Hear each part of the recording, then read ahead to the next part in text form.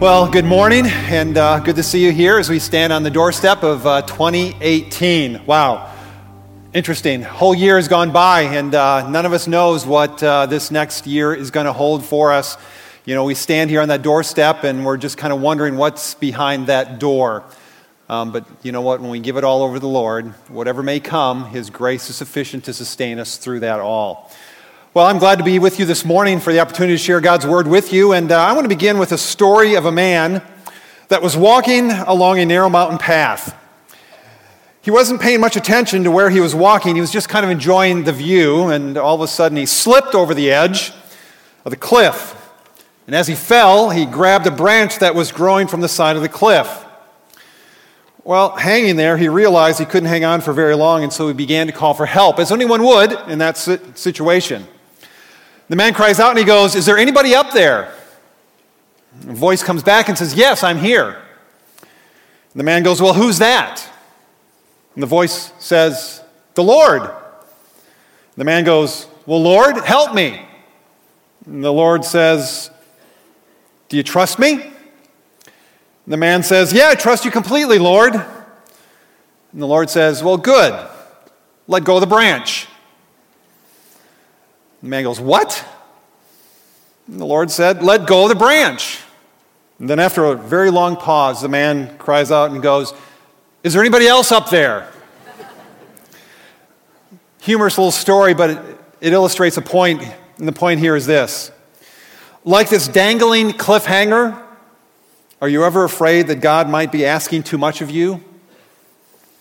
Think about it for a moment. What would be too much? If God was saying to you, "Let go." Just let go. What would be too much? I mean, our lives are built around people and things. Things that we enjoy. Things that we admire. A spouse, children, friends, a job, a hobby, a home, possessions, our health, a title, our future. These are the pillars and the beams of our earthly support system, and if one of them is removed, we sometimes feel as though the framework of our life is collapsing around us. But there are times when God says, "Let go of these things." And we believe that if we obeyed God, that the nuts and the bolts that hold our world together is going to fall apart.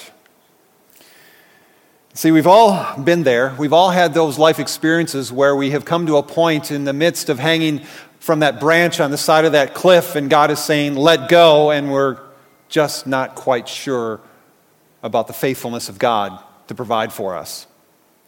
Well, there was a man by the name of Abraham in the Old Testament who was very familiar with a number of challenging tests of faith.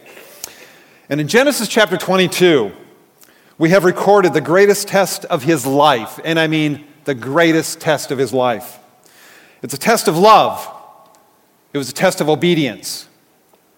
And so if you have your Bible, turn with me to Genesis chapter 22 as we look at the first 19 verses and consider how Abraham responded to God's test to sacrifice his one and only son. Talk about a huge test of faith. The test was, Abraham, sacrifice your one and only son. How would you have responded to that? How does Abraham respond to that? You're probably familiar with the story, but we're going to look at the story in here in just a moment, but I think it's important for us to sort of frame his life a little bit before we get into chapters 22. And understand the context from which Abraham had moved from, how God had worked with him over the years. And so if we go back to Genesis chapter 12, you don't need to turn there, but if we go back to Genesis chapter 12, we hear the Lord saying to Abraham for the very first time, it reads like this: "Now the Lord said to Abraham, go from your country and your kindred and your father's house to the land that I will show you." Well, he was 75 years old at that time, and his wife was 65 years old. Not really the time that you would want to pick up and start all over again, but here God was telling them to move. The passage goes on, it says, as the Lord said to Abraham, "And I will make of you a great nation." And so Abraham went, as the Lord had told him. And God says, and in you, that is, in your offspring, between you and Sarah, all the nations of the earth will be blessed. And Abraham obeyed and left. Now, this promise from God that was given to Abraham about this son of a nation, all hinged on God one day giving to he and Sarah a son. But for the next 25 years, Abraham struggled with his faith in God about that promise. And during those years, Abraham was tested. In some tests he passed, in others he failed. There were several times that Abraham tried to take things into his own hands, or Sarah tried to take things into her own hands in order to be able to have this son that God had promised to them. And oftentimes things failed and got messed up along the way. But interesting, and thankfully, God continued to work with Abraham as God continues to work with us as we walk through life and as we experience along the way the failures and the successes. And we can't dwell upon those failures. If we did, we wouldn't move forward any. But here was God moving and working with Abraham along the way. Well, and then in Genesis chapter 15, God once again comes to Abraham to reaffirm the promise of the son. And he says in Genesis 15, the word of the Lord came to Abraham. He says, your very own son shall be your heir. And he believed the Lord, and it was counted to him as righteousness. So in spite of Abraham's challenges along the way, of his failures to try to get ahead of God and move outside of God's plan as he was preparing things, God was still reaffirming his love and patience for Abraham. Well, maybe you are here this morning. You've had your share of successes, victories as a follower of Jesus Christ, but maybe you've also experienced your share of failures along the way. Well, you need to know today that God has not discarded you, nor is he finished with you yet. I love Philippians chapter 1, verse 6, where it says, he who began a good work in you will bring that work to completion. It's God saying.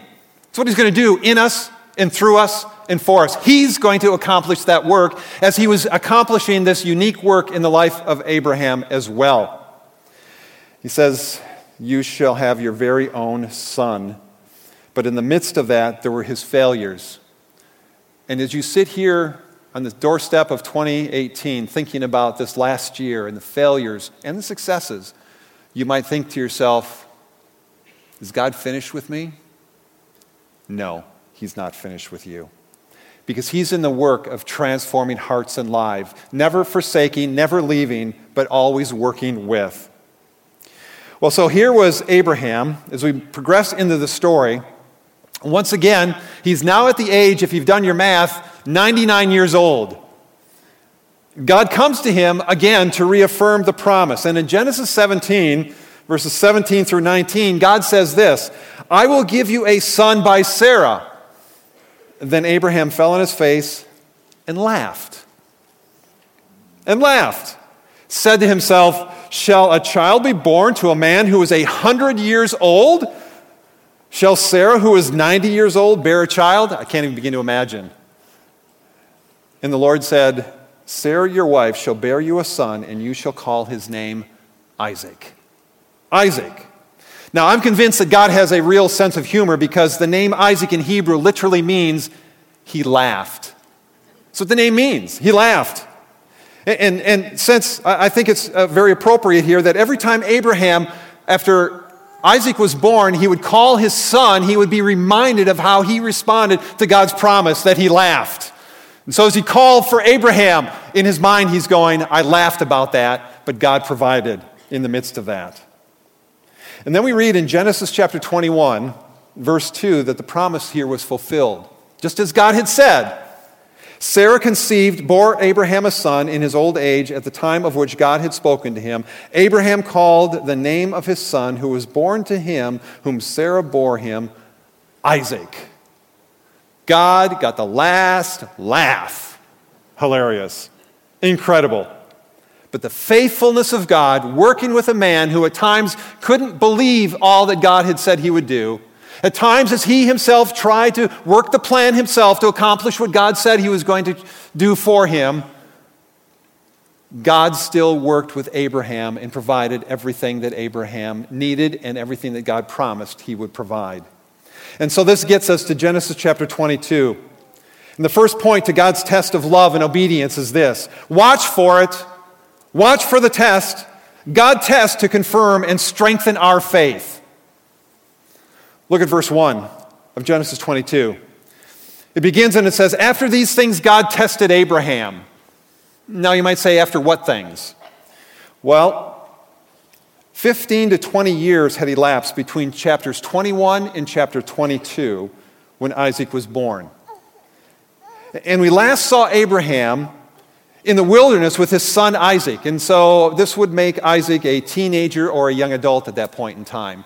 Maybe contrary to some of those pictures that you may have seen in children's Bibles of Abraham sacrificing a very, very young, small baby or boy. It's not really accurate there because, as I said, 15 to 20 years had elapsed between chapters 21 and 22. So Isaac here would be anywhere from 17 to 22 years old at this point in time, a young man. But then it goes on and it says, God tested Abraham. God tested Abraham. So as you look at that, there's absolutely no question here as to what is about to happen. God's going to put this man to a test. God was going to put him to a test, and God tests us in a variety of ways to confirm and strengthen our faith, as he was going to do this for Abraham. Every test that God brings into your life or my life, no matter how small or big, it is an opportunity for you to move forward in your spiritual life and maturity and to make you more like Christ, so that the world can see God's greatness revealed in and through you. That's how God works. That's why the tests come. And that's what James chapter 1 verses 2, 3, and 4 say, where James writes, he says, count it all joy, my brothers, when you, not if, but when you encounter various trials. Because watch for it, they're going to come. Trials of various kinds. For you know that the testing of your faith produces steadfastness. Let steadfastness have its full effect, that you may be perfect, complete, lacking in nothing. The question is not if a trial, a test, a difficulty is going to come. The question really is, when is it going to come? Not if. Now understand, Abraham had been walking with God for some 35 years to this point. He had learned a lot about the faithfulness of God in the midst of his own personal failures.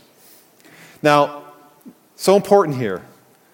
God didn't put Abraham through this incredible ultimate test that's about to take place until he knew that Abraham was equipped and ready for the test. You see, God tests, and when he tests, and when those tests come into our lives, they come when we are prepared for them. And God knows exactly when we're prepared. You know, it's unlike some of our former teachers who gave us those pop quizzes on information that was never covered in class. Been there? Had that experience? We all have. God's not like that. God is gracious. He is faithful. He's not going to test us until we're ready, because God wants us to succeed. He wants us to know that we can succeed in the midst of the test, the trial, or the difficulty. Because he loves us. Because that's who he is. Look at verse 2. We read there, he said, and this is God speaking to Abraham, take your son, your only son, Isaac, whom you love, and go to the land of Moriah and offer him there as a burnt offering on one of the mountains of which I shall tell you. Wow. We hear this command from God and we say, what? Sacrifice your son? Sacrifice my only son that you promised to me?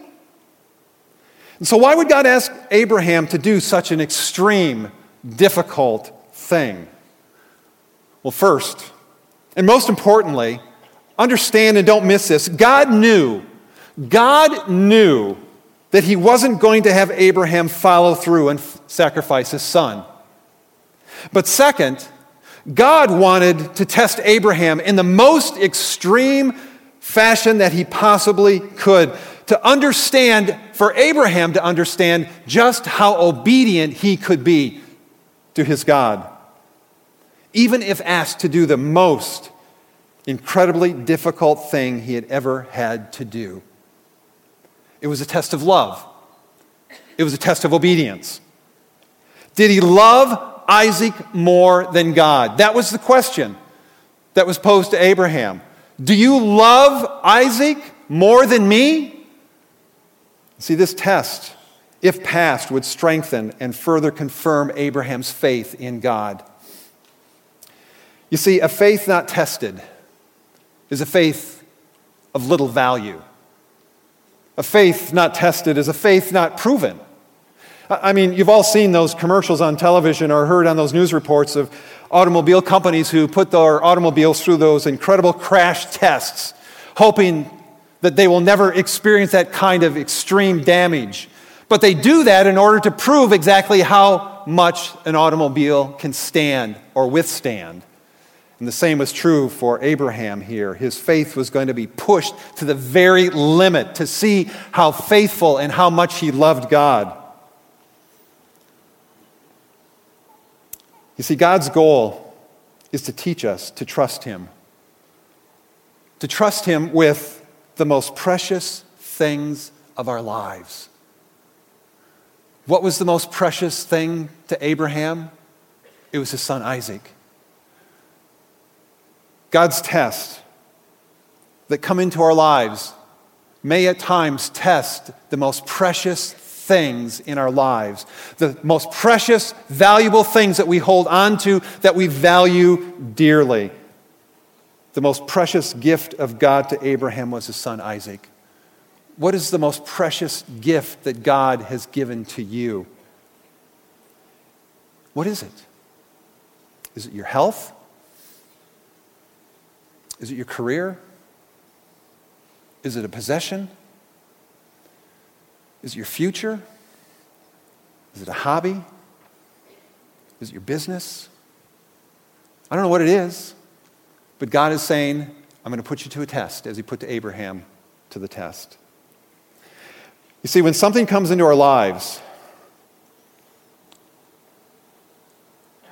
and something happens that doesn't make sense, or seems unfair, or is incredibly difficult and hard, it's our faith being put to the test. That either God has allowed or brought into our lives to test us, to transform us, to shape us, to reveal to us and the world the depth of our love for God. And so when the tests come, and they will, the second point here is be obedient to it. Be obedient to it, because God is faithful to sustain us through the test. He's faithful to sustain us through the test. Look at verses 3 and 4.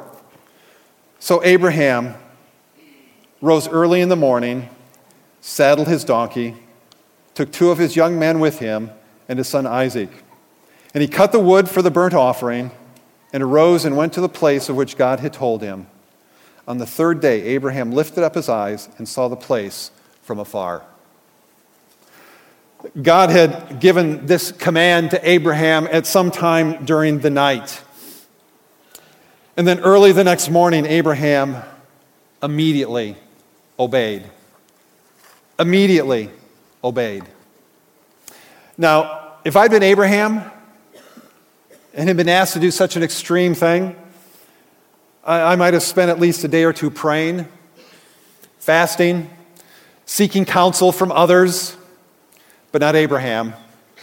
Abraham immediately obeyed. Can you imagine how Abraham spent the next, not only that night, but the next 3 days? The questions that may have come from Isaac, the questions that may have come from the 2 servants as they traveled to where God had asked them to go. A 3 days journey for many, many questions to be raised in all of their minds as to what in the world was going on here. And I'm sure Abraham thought deeply about God's command to sacrifice his son as he traveled. And then at night, I'm sure he also played over and over and over again in his mind what God was asking him to do. But there was no indication, none whatsoever, that Abraham ever hesitated, not even for a moment. When he knew what God had asked him to do, he immediately responded and went and did it without hesitation. There was a commitment to obey and walk by faith and dependence upon God. And as we walk by faith, as we walk by faith, as he walked by faith, God did provide, God will provide the sustaining grace for us as it did for him to keep moving forward, as difficult as it was for him to walk those 3 days in anticipation of what God had asked him to do. He continued to move forward in spite of the difficulties, in spite of the questions. Notice verse 5. Verse 5. Then Abraham said to his young men, "Stay here with the donkey. I and the boy will go over there and worship and come again to you." Wow. There's a lot in that verse. So much for us to consider. You know, when we're in the midst of a test, a trial, a struggle, we can experience the sustaining grace of God. How? By worshiping him. Now that may sound counterintuitive, because sometimes in the midst of a very deep, dark, difficult season, we want to not worship, but we want to have a clenched fist and raise it up to heaven and declare this is just not right. But the reality is, Abraham worshiped in the midst of what God was asking him to do, in the midst of what God was putting him through. It's one of the main keys to moving through a test, a trial, or a struggle in a way that makes much of God and puts you in a place to allow God to do an even greater work in your life. It is to worship him. It was Job who experienced the incredible loss of all of his property, the devastating loss of all of his children. And it says in Job chapter 1, verses 20 through 22, it says there, "Then Job arose and tore his robe and shaved his head and fell on the ground." All expressions of immense grief and sorrow, but it says, and he worshiped. He worshiped. He worshiped. And Job, in the midst of his worship, said these, "The Lord gave, the Lord has taken away. Blessed be the name of the Lord." In all this, Job did not sin or charge God with wrong. How do you make your way through a difficult season of testing, of trial, of difficult, of struggle? Worship. Worship. Making much of your God in the midst of what you are walking through. A number of years ago, in fact, it was in March 2011, that I was first diagnosed with hairy cell leukemia. And some of you have been around long enough to kind of know a little bit of that journey. Went through the treatments and went into complete remission. But then it was on December of 2012 that I was then diagnosed with non-Hodgkin's lymphoma. And again, went through treatments and things went into remission. And then May 2016, the non-Hodgkin's lymphoma came back again. And went through treatments in remission, but still undergoing some treatments and 6 more treatments to go this next year. We'll see how it goes. But I share all of that to simply say that some of the most valuable times of worship for me and for Becky have been as I've sat at the Illinois Cancer Care Center for what may have seemed like hundreds and hundreds of hours with the IV bags hanging over my head and watching the hundreds of thousands of drops of chemicals being pushed into my body. And I've had time to reflect and pray and worship and read the Word, listen to great worship music, and sleep a lot when they fill you up with the Benadryl to keep from a potential reaction. But those have been some amazing times of worship for me and for Becky. Not times of asking questions, why me, God? This is so unfair. And I share all of this to simply say that you can get through this. God is faithful. He's faithful. He provides the sustaining grace that's necessary to walk through whatever may come our way. The time at the Cancer Center has been, thank you, Lord, for who you are. Thank you for your sustaining grace as you've enabled Becky and me to walk through this and to make much of you. Because I've learned that it's not about my comfort, it's not about how I feel, but it's about my sovereign King and our desire and longing to make much of him. You see, my prayer has been and continues to be to represent God well through whatever comes my way, whatever comes our way. God has been and God will be faithful to sustain and provide. And we're excited for what God is doing. And we are humbled to be used by God in this way. But getting back to Abraham, notice his amazing statement. Not only that they are going over there to worship, but notice verse 5. I and the boy will go over there and worship and come again to you. Is that amazing or what? Come again to you. Even though God was calling Abraham to sacrifice his son, through whom this promise of a nation would be kept, Abraham had absolutely no doubt that God would work something out. You see, this wasn't a problem for Abraham.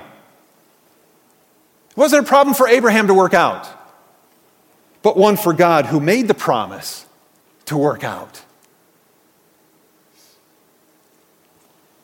The writer of Hebrews explained Abraham's confident hope in this way when the writer of Hebrews in Hebrews chapter 11 says this, by faith Abraham, when he was tested, offered up Isaac.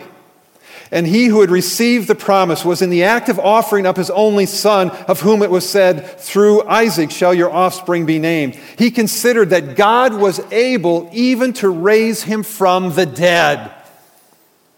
Abraham continued to rely upon the faithfulness of God, and that's what kept him moving, because he knew it wasn't a problem for him, it was a problem for God to work out. The test of love and obedience for Abraham intensifies. Look at verses 6, 7, and 8. We read there, and Abraham took the wood of the burnt offering, laid it on Isaac his son, took in his hand the fire and the knife. And so they went both of them together, and Isaac said to his father Abraham, can't imagine this, my father. And he said, here am I, my son. He said, behold, the fire, the wood, but where's the lamb for a burnt offering? And Abraham said, God will provide for himself the lamb for a burnt offering, my son. So they went both of them together. Again, can't imagine all the emotions and the thoughts that were going through their heads at that point in time. But Abraham continued to surrender, and this is so important, to all of God's direction. He climbed the mountain. He built the altar. He arranged the wood.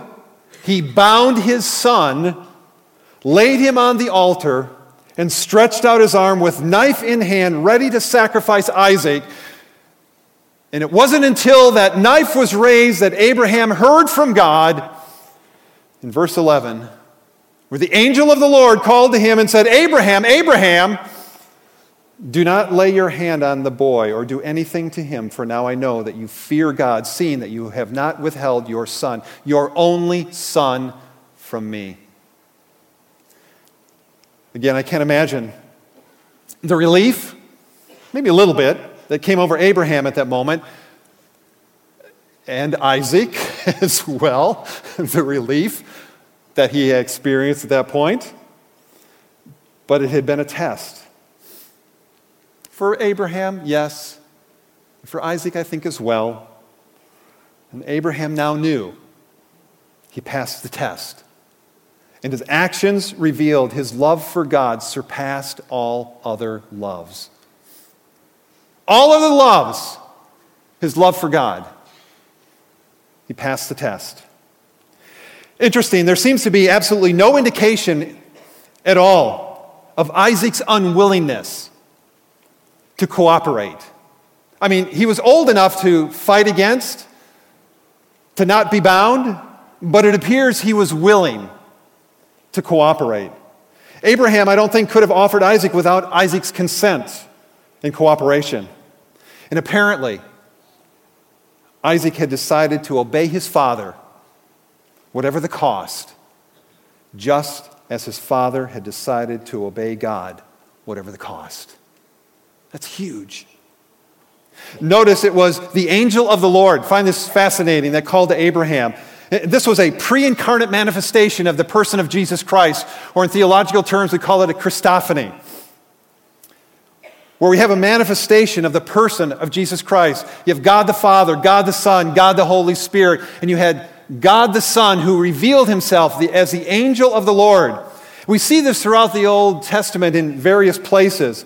In Genesis chapter 32, if you remember Jacob, who wrestled with God, it says, who saw the face of God. That was a pre-incarnate expression, appearance of the person, the second person of the Trinity, Jesus Christ. Or Moses in Exodus chapter 3, the angel of the Lord, it says, appeared to Moses in the burning bush. This will have a huge impact here in just a minute as we talk a little bit more about the type that we had taking place here, what God was also teaching as well.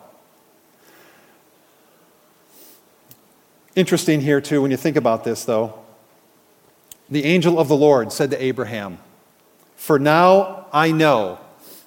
I mean, he knew, but Abraham needed to know. Abraham needed to hear the words of affirmation from a loving, compassionate father. He said, "For now I know that you fear God." Now be careful here, because the fear of the Lord that Abraham had, as it's described here, is not a fear of retribution. It's not a fear of punishment, but it's a fear of respect and love. There's two different kinds of fear. One of retribution. I don't want to do this because if I do this, I'm going to suffer the consequences, and therefore I'm not going to do that. The other kind of fear is what Abraham had here, was a fear of respect and love for God.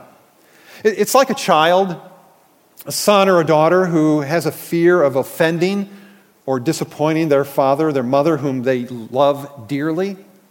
You know, the child will obey and do all he or she can for the one that they love and respect, because they realize their father is their source of provision and protection.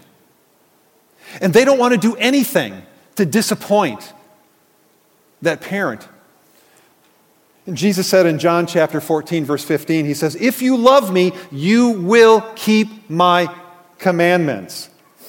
God wants you to get to a place where you obey him, not because of the consequences that you might suffer if you sin and disobey, but because we love him and don't want to disappoint him, because he's given us so much, more than what we deserve. Do you see the difference here? We can obey because we're fearful of the consequences if we disobey or if we sin, but God wants to bring us to a place of total surrender where we obey God because of love and respect and not wanting to disappoint our Heavenly Father. So please recognize that God will not give us more than what we are capable of handling. Let me say that again. Realize God will not give you more than what you are capable of handling as a gracious, loving Father whom we depend upon, because he is faithful to sustain us through it all. And so the third point is, believe it. God will provide what is needed for the test. Believe it. God will provide what is needed for the test. Look at verses 13 and 14. Abraham lifted up his eyes and looked, and behold, behind him was a ram, caught in the thicket by his horns. And Abraham went and took the ram, offered it up as a burnt offering instead of his son. And so Abraham called the name of that place, "The Lord will provide." As it is said to this very day, "On the mountain of the Lord it shall be provided." When Abraham showed that he was willing to fully obey God, the Lord provided a solution. He pushed Abraham to the edge of the cliff and provided its solution. You see, God didn't want the sacrifice of a son. God didn't want the sacrifice of a son. He wanted the total surrender of a father. And in the midst of the experience, Abraham named the place, "The Lord will provide," Jehovah Jireh. You can see the heart of Abraham here by what he chose to name that location. It doesn't draw attention to himself, but it draws attention to the Lord. He doesn't name the place where all of this happened. He doesn't name it Abraham was obedient. He didn't want the attention to be directed towards him.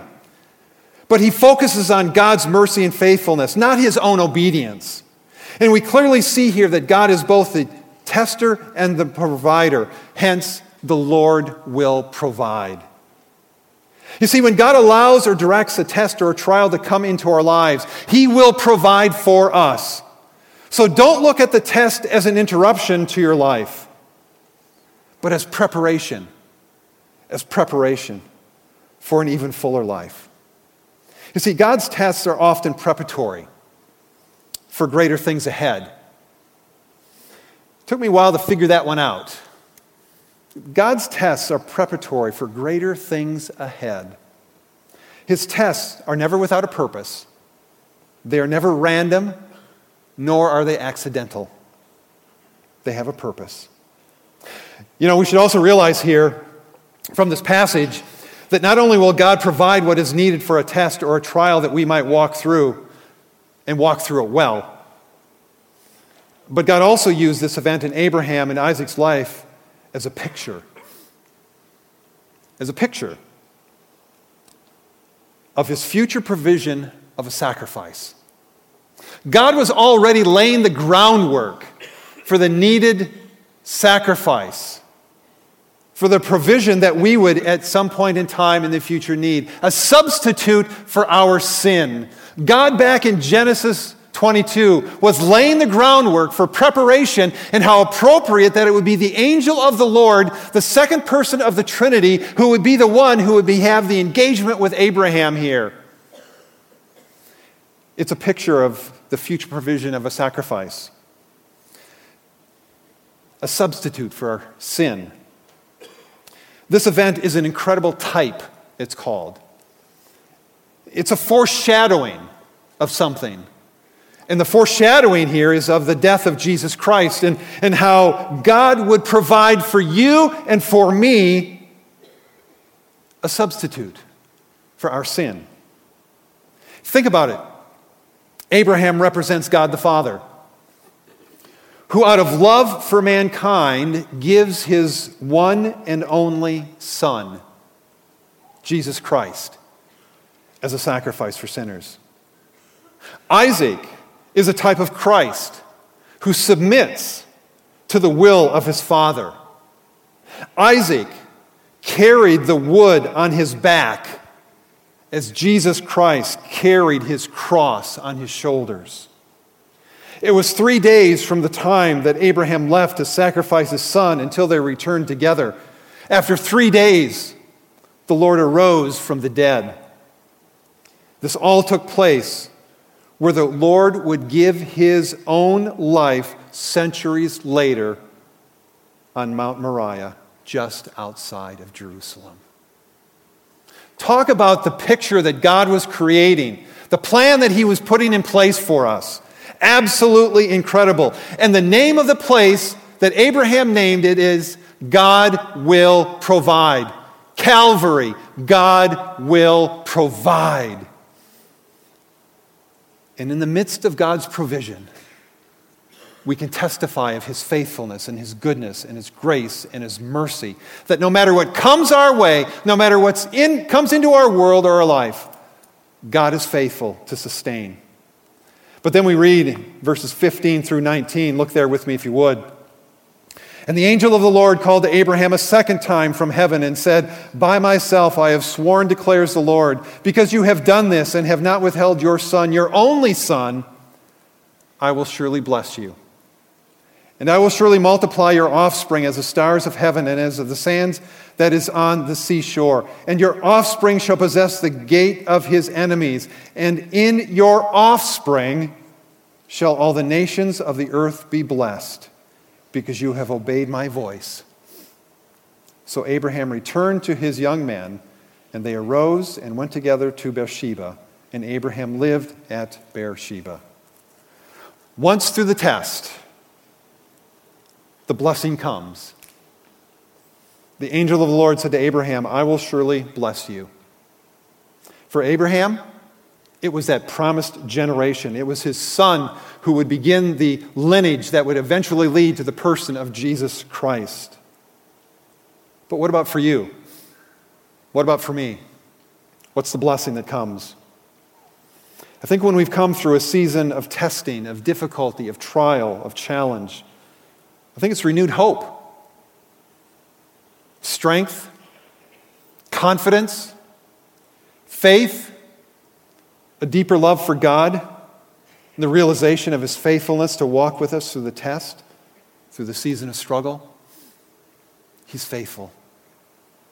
He's faithful. So here's the question. Are you in the midst of a test? A hurt? A heartache? If so, what's God calling you to do? What's God calling you to be? What's God calling you to maybe give over to him? The question is, what's your Isaac? What is your Isaac right now? What is your Isaac that God is calling you to place on the altar and give it over to him? What is that Isaac in your life? Is it your career? Is it your future? Is it a relationship? Is it your business? Is it your health? Is it a possession? God is saying to you, God is saying to me, do you love me? Do you love me more than these things? You see, God doesn't want a sacrifice. He wants surrender. Surrender of all you have and all that you are. Trust him. Trust him today to take control of whatever it is you are walking through. And it could possibly be that as we surrender it, whatever it is, that God might give it back, but he might not. And if he does, praise God for that. But if he doesn't, praise God for that as well. But here's the point. Keep surrendering. Keep giving it over to him. It's his anyways. It's his anyways.